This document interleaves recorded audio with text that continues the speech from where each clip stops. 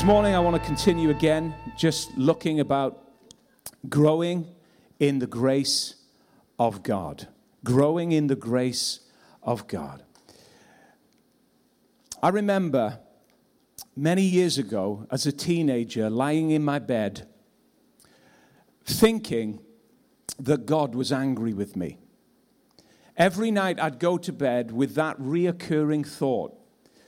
You know, you lay your head on the pillow, and sometimes in those quiet moments of the night, in those moments where you're still, in those moments where all of the other voices of your world have stopped, and you lie down at night, you put your head on your pillow, sometimes it's there where thoughts are awakened, and another voice becomes prevalent. And the reoccurring voice that came to me time and time again in my teenage years, when I used to lay my head on the pillow, was that God was angry with me.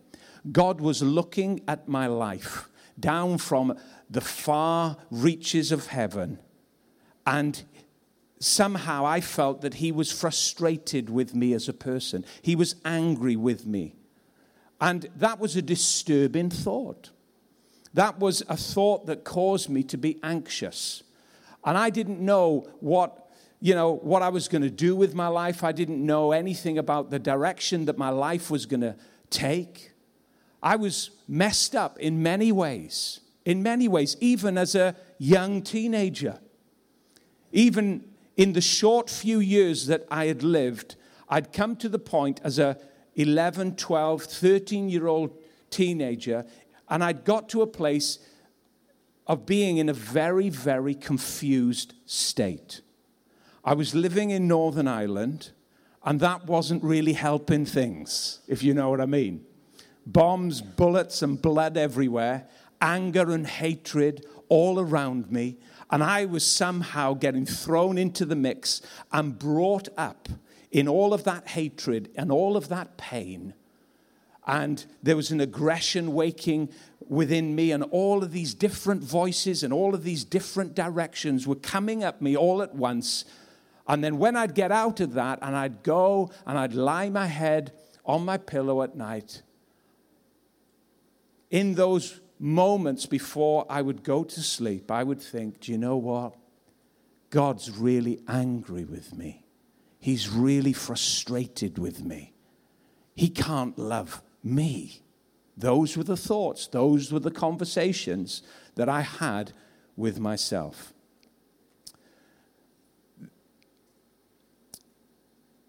A man once said, his name was Karl Barth. He was an incredible theologian. And that simply means he studied the Bible, and he took truths of the Bible and he explained them, and he wrote lots of things about them. Credible theologian Karl Barth was doing a tour across America. And the auditoriums that he went into were packed out every night. And he spoke about difficult things in the Bible. He explained them to sell out crowds. And one night, he opened up the floor for questions. And one student stood up and he said, Mr. Barth, what is the greatest discovery that you've ever made about God? You're a studier of the Bible. You're a great theologian. You make hard things simple. What is the greatest discovery that you've ever made, Mr. Barth, in all of your years of studying the Bible? And he said very simply, he said, son, he said, this is the greatest discovery that I've made in all of the years that I've studied the Bible. Jesus loves me. This I know, for the Bible tells me so. When you meet Jesus, the first thing that you encounter is God's love. The first thing that you become aware of is his favor and his grace and his acceptance, not his anger. Not his anger, but his acceptance and his embrace of you. Somebody came to me and they said, Dave, Jesus loves you. The voice And the thoughts that were so prevalent in my head was that God is angry with you, Dave. God is frustrated with you. God doesn't have any place for you. He likes other people, but he doesn't like you. And somebody once came to me in all of that mix and they said, Dave, God loves you. Jesus died for you. And I said, what? Are you serious? He loves me. What have I got to do to get that love? And he said simply this: you've got to trust that he did everything that you need him to do for you in order to save your life. I said, is it that easy? He said, yeah, it's that easy. You just cry out, you pray a prayer, and suddenly he'll come to live on the inside of your heart. As a 15-year-old kid, I believed that. I wasn't an intelligent person. I didn't have much brains. I didn't do very well in my examination results. In fact, I didn't turn up for them. So I wasn't, the brightest tool in the box. But when this man said to me, he said, Dave, listen, Jesus Christ loves you. He's not angry with you. He just wants you to trust him. He just wants an invitation into your heart. And the moment you give him that open invitation and you ask him to come into your heart, he's in for good. He's in for good. And you know what? With simple childlike faith, I said, come on then.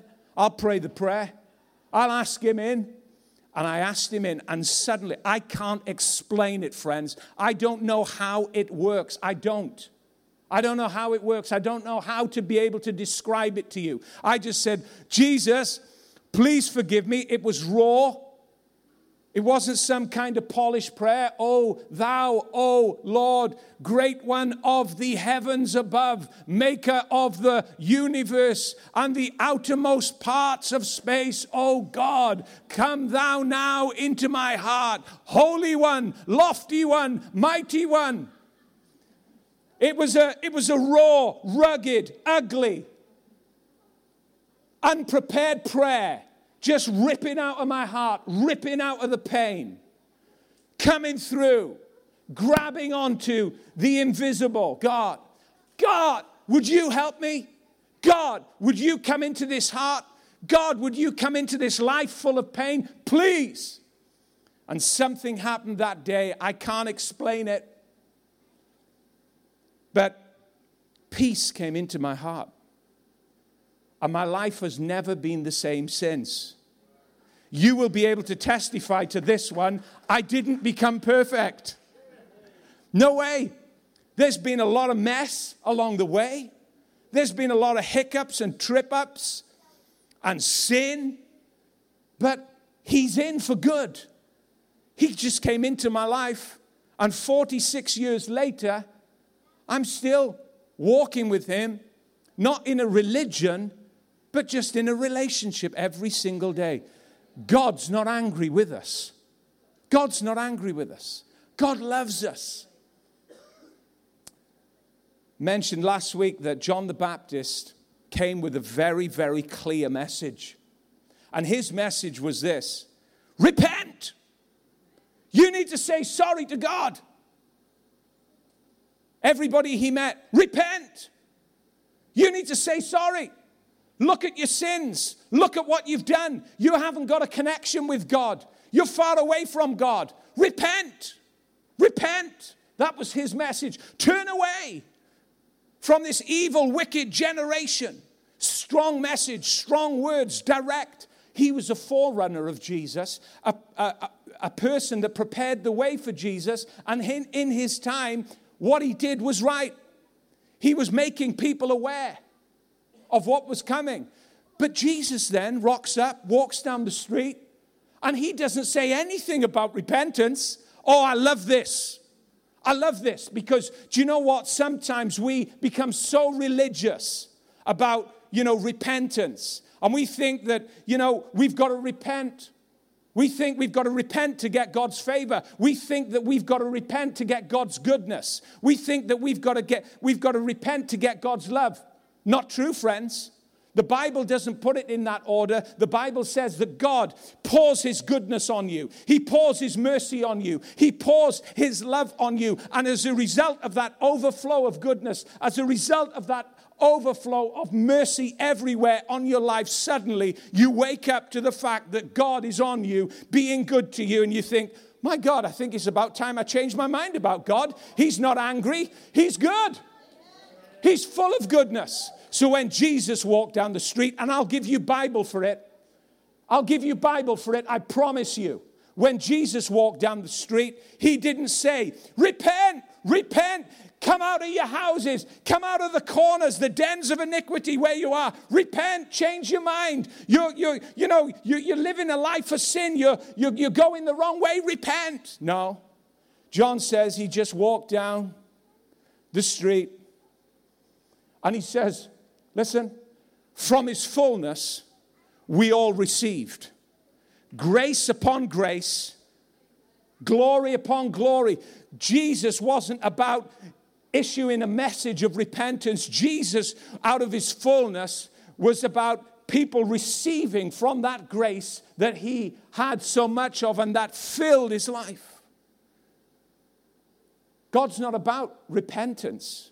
You know, in the Old Testament, when you look at that repentance, that word repentance, it draws up lots of negative pictures. Because repentance in the Old Testament was all about externals. So if you felt that God wasn't pleased with you, people would take their nice clothes off and they would put sackcloth on. Very, very drab attire. And they would throw ashes over their head, and they would wail, and they would mourn, and everything was external because they wanted everybody to see that now they were performing their repentance before God.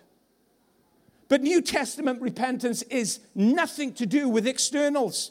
New Testament, repentance isn't to do about coming to the front of an altar and crying, I'm sorry, I'm sorry, I'm sorry for what I've done. No, not at all. No, I'm not saying that, you don't have to do that. I'm not saying that sometimes that doesn't happen.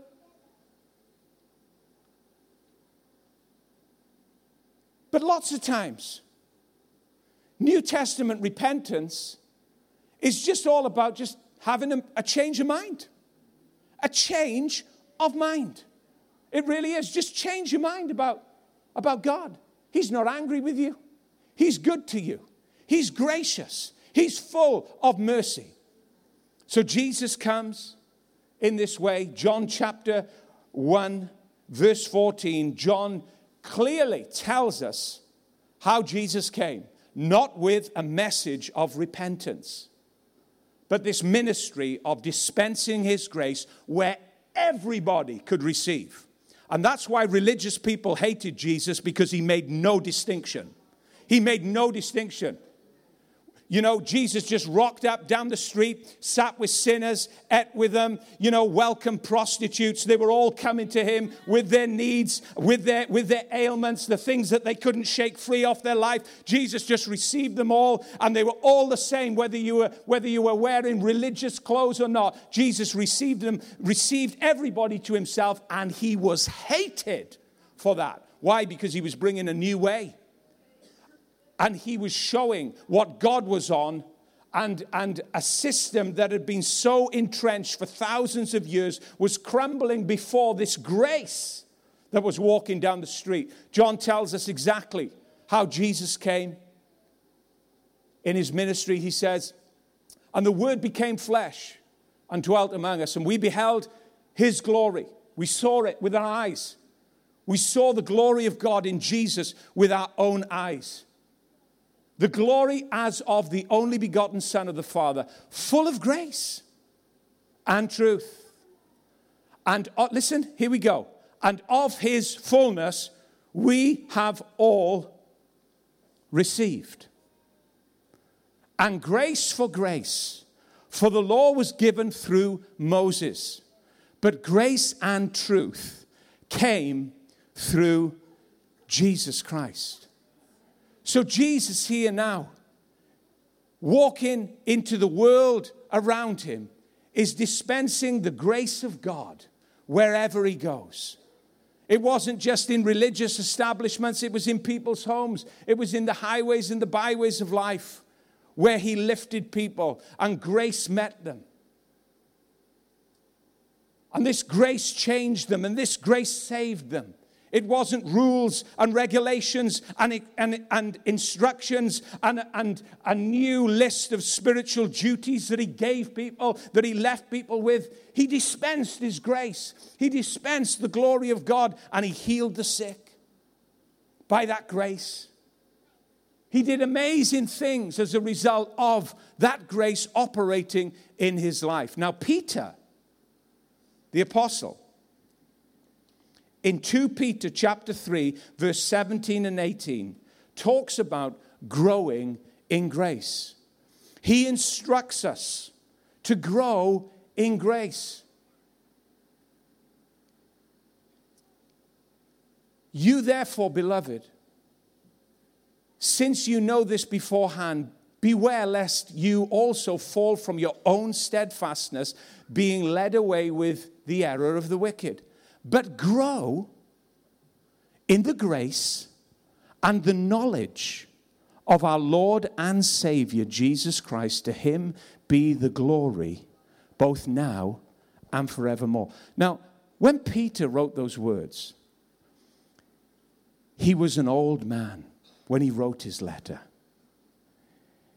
He'd had time, much time, to think about what was the priority of Jesus. And as an old man, he writes and he gives advice. And he says, listen, guys, if you're going to grow in anything, grow in the grace of our Lord Jesus Christ. In the grace of our Lord Jesus Christ. Grow in that grace. Peter didn't start out very graceful. When Jesus chose him, he was a rough old diamond, Peter was.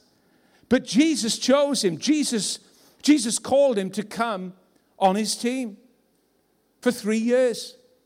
Peter wasn't a graceful man when Jesus chose him, but as an older man, as a wiser man, as a man that now had walked with Jesus many years and had the Holy Spirit in his life, he says, grow in the grace of our Lord Jesus Christ. As a young man, Peter was obnoxious, confrontive. He was angry. The Bible tells us that Peter actually was a zealot, and that means he was a terrorist.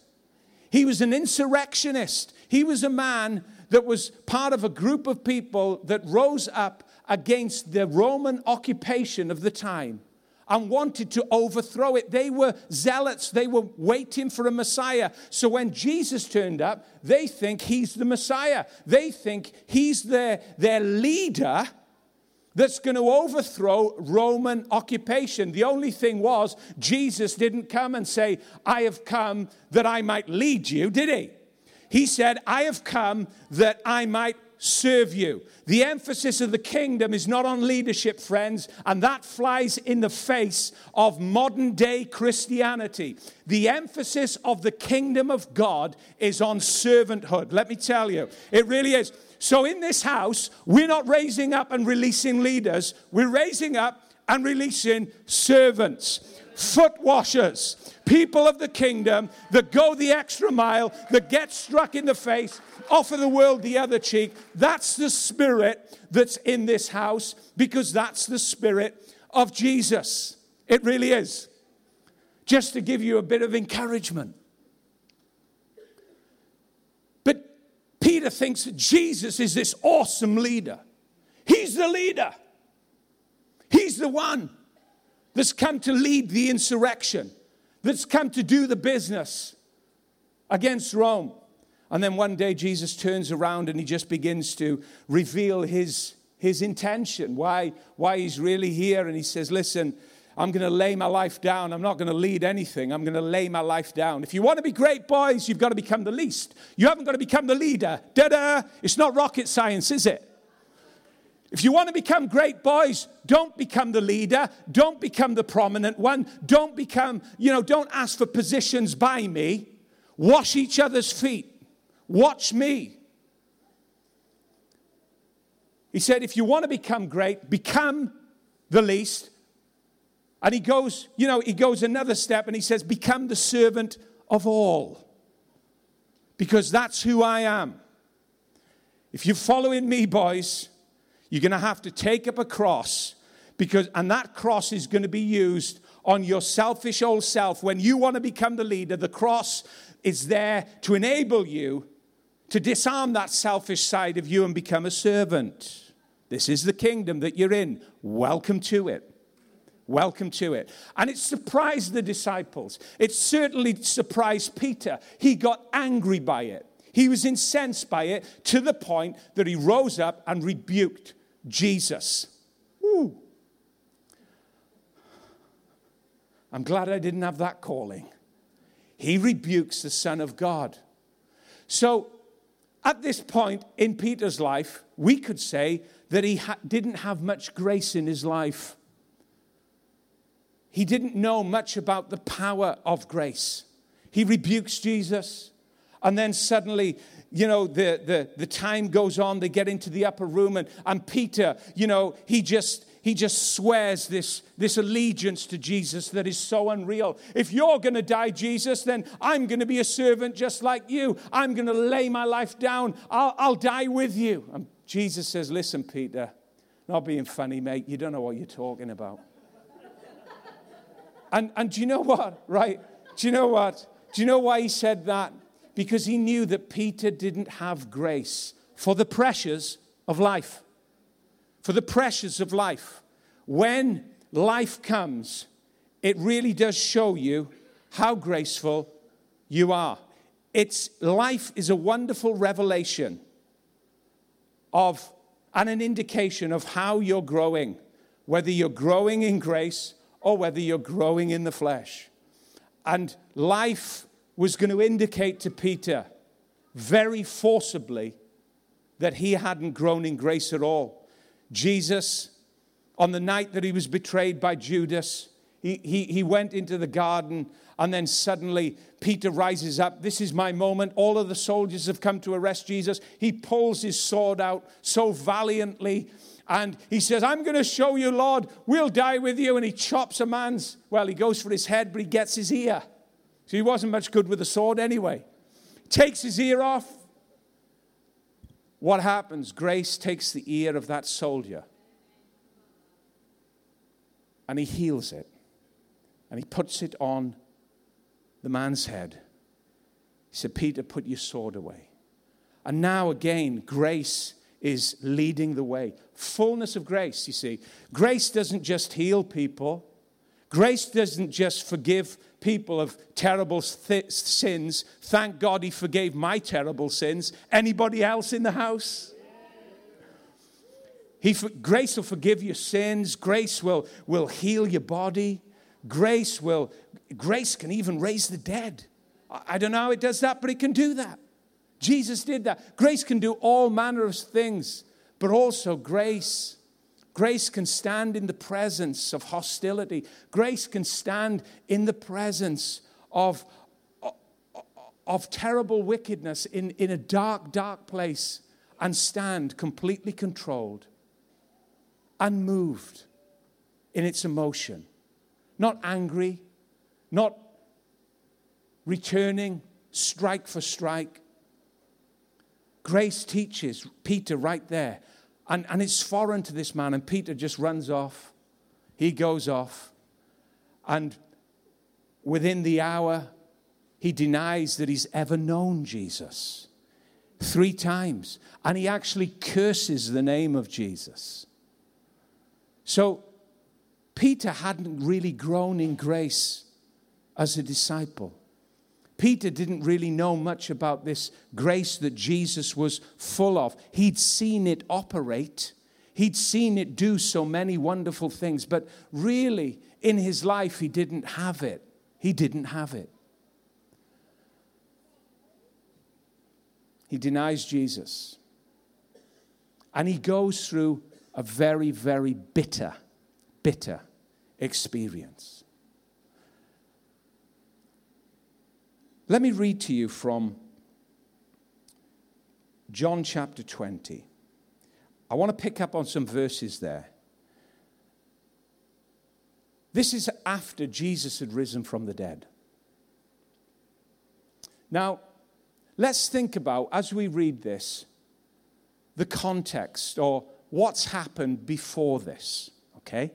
Think about some of the things that have happened before this entrance that Jesus makes into a room where the disciples are assembled. First of all, they've all messed up. They've all left Jesus. They've deserted him. He spoke up for everyone. Nobody spoke up for him. They've left him. They've deserted him. They don't want anything to do with him. They thought that he's dead. Simple as that. It's over.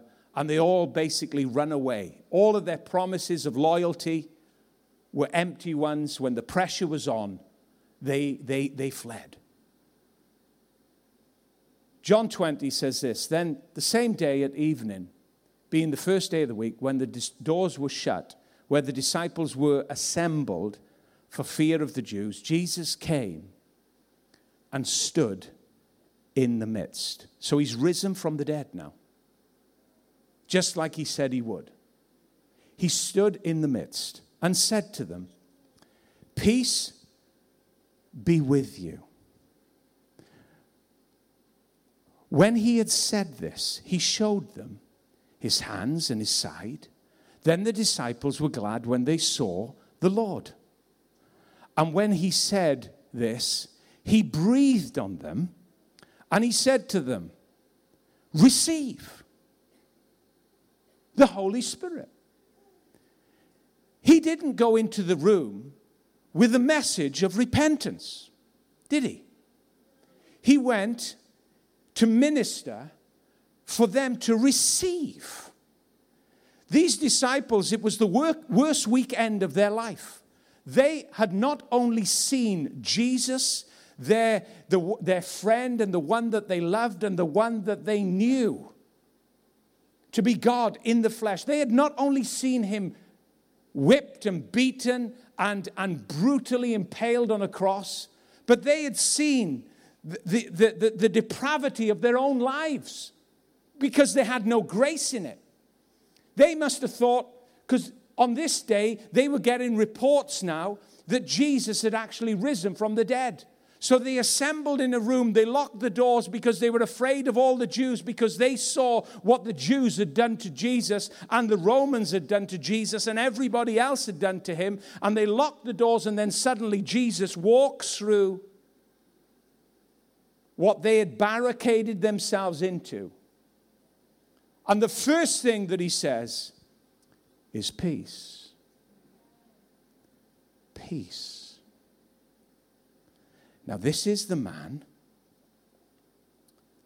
that was beaten and whipped. The Bible says he had his beard plucked.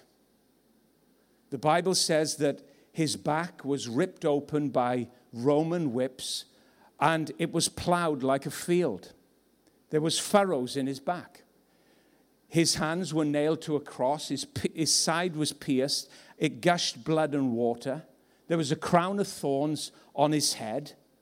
He underwent the most inhumane things possible that we would never be able to imagine, from people and from soldiers, and all of the betrayal and all of the huge emotional weight that fell on Jesus. And then the Bible actually says that he became sin for us. He who knew no sin became sin for us. And when he became sin, at that moment, the fierce wrath of God came down on him and judged him as if we were being judged. But in him being judged, we were saved and we went free. Substitutionary sacrifice, he did it. Only he could do it. Then he went into hell and he set free captives, and he had victory over them and took the keys of hell and death. And he rises from the dead, and suddenly he comes into the room, not emotionally broken, not trying to pick himself up as a result of all of the things that he'd just gone through over the last 3 days. He comes in triumph. He comes in reigning in resurrected life as the King of Kings and the Lord of Lords. And the first thing he says to disciples that were cowering, to disciples that were full of fear, to disciples that were hiding, to disciples that felt guilty, to disciples that could only remember all of the sins that they had committed as they left him. They were disappointed with their lives. They were under terrible guilt. The first thing the Lord says in the room is peace. Peace. Receive my peace. And then he says, receive my Holy Spirit as he breathed on them. Peter, as an older man, says, this is the grace to grow in. It was this grace that enabled him to give Judas, the one that betrayed him, the sop. The sop was the bread and the wine mixed together. It was the highest gift that a host could give a friend. And grace gave Judas the sop before he betrayed him. Grace can do that. It was grace that enabled him to wash the feet of the one that would sell him for 30 pieces of silver.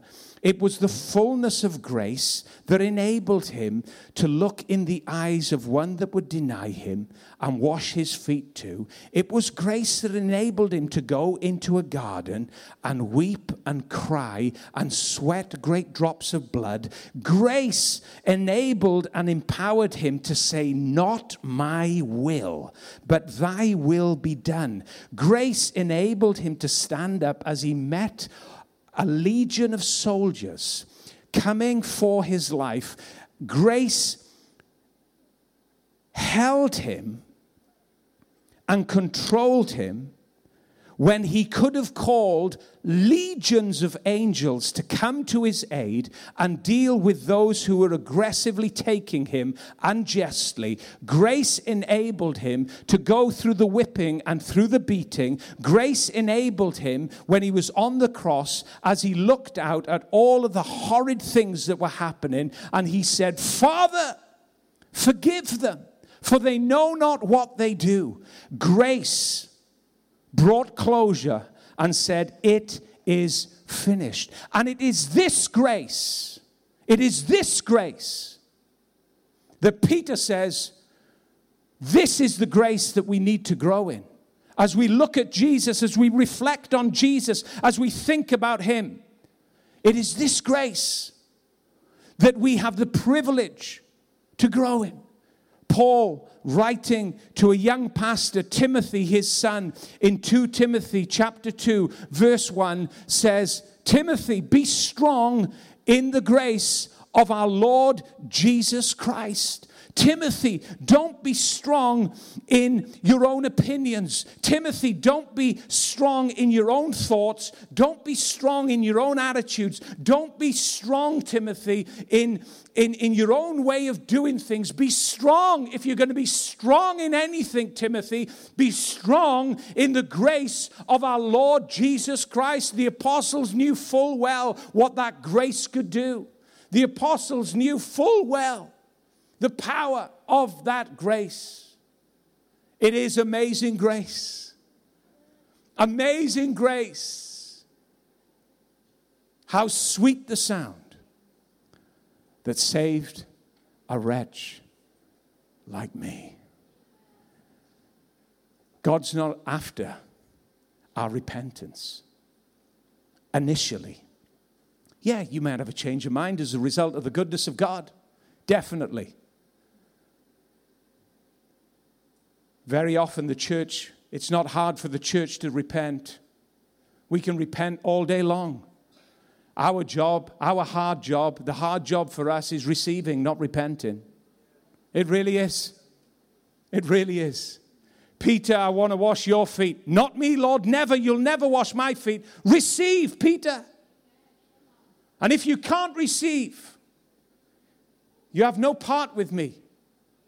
It's all about receiving, friends, and as a result of receiving, a change of mind occurs. Now, maybe today, there are areas of your life that you've been trying to get through with the arm of the flesh, trying, working, striving. I'll do it my way. I'll do it this way. The Bible says there is a way that seems right to a man, but it ends in destruction. And that destruction isn't just necessarily the end of your life. There can be a way that seems right to you and you think, well, I'm going to do it this way in this relationship, and it's destructive.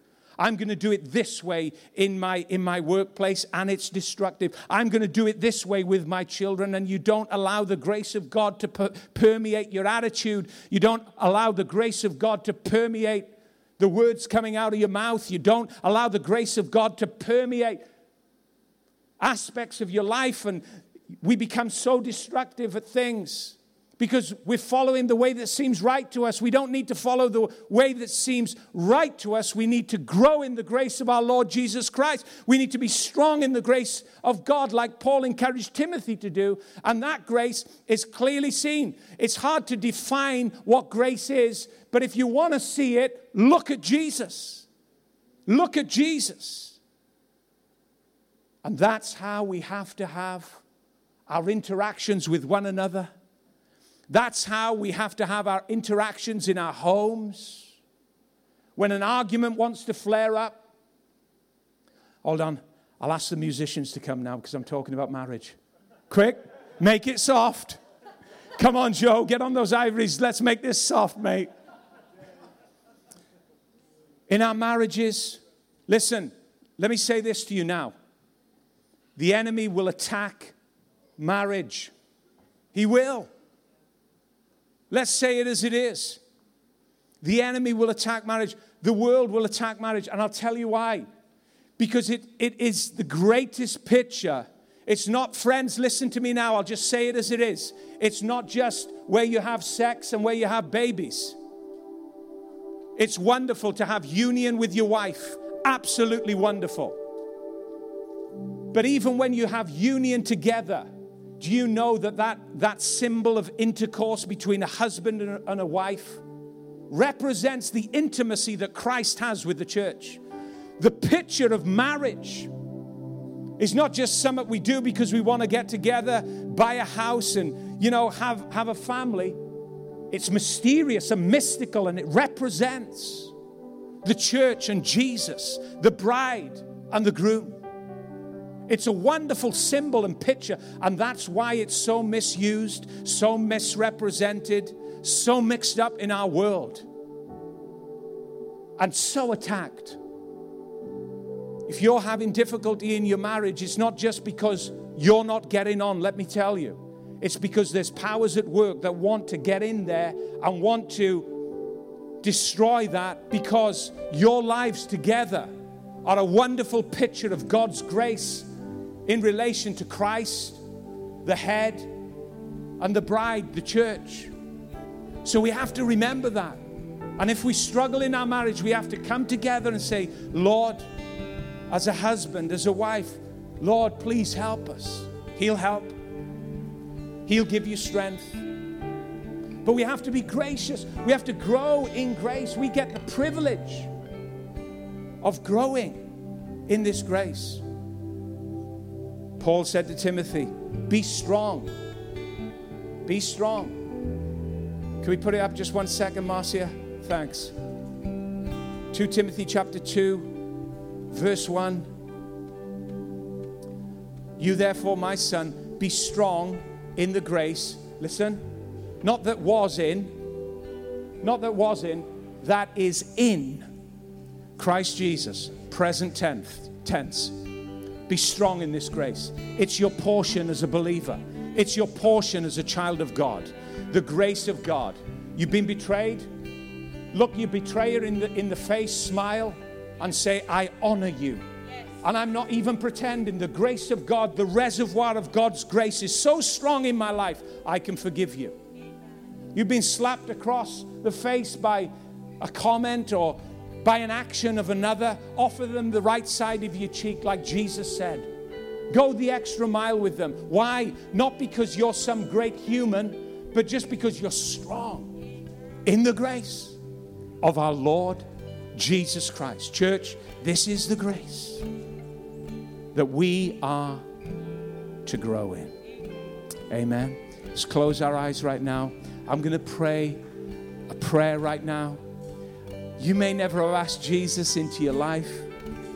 You may not know anything about this wonderful love that I spoke about. You may be today just like I was years ago, where you think that God's angry with you.